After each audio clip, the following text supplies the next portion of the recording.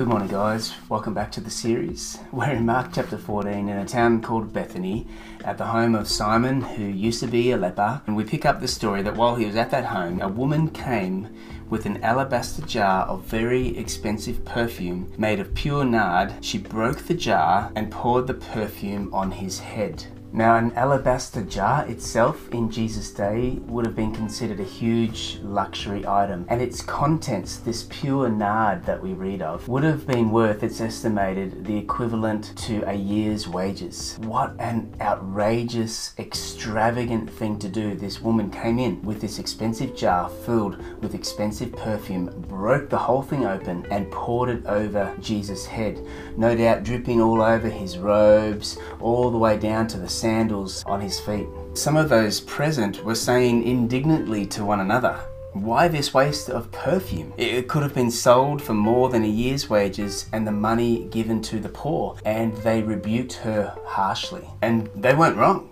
I mean, at face value, this was an incredible waste. This was a foolish, extravagant gesture on one level. But on another level, what she did here was beautiful. It was an act of devotion. It's interesting to me that out of this space of redeemed identity of Simon the leper flows this act of devotion and worship on the part of this woman, which then immediately triggers a critical response on the part of the religious that are gathered there.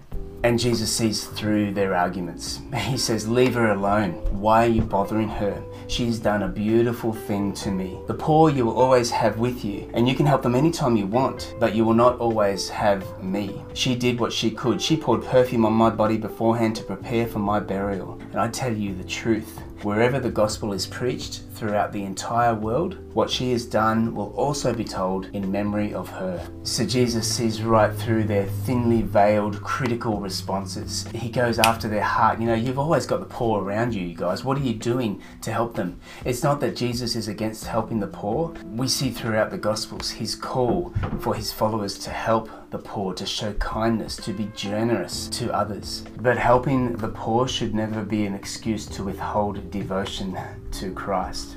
And our devotion to Christ should never become an excuse for not helping the poor. Both go hand in hand. But what we see here is that the poor is not the focus of this story, rather Jesus is. He is the central figure in this story. This woman recognized that, and she let her devotion, her extravagant worship, flow over Jesus. No matter what you choose to do in the name of Jesus, for the poor, for the broken, for the lost, let it always flow from a place of extravagant devotion and worship of Him.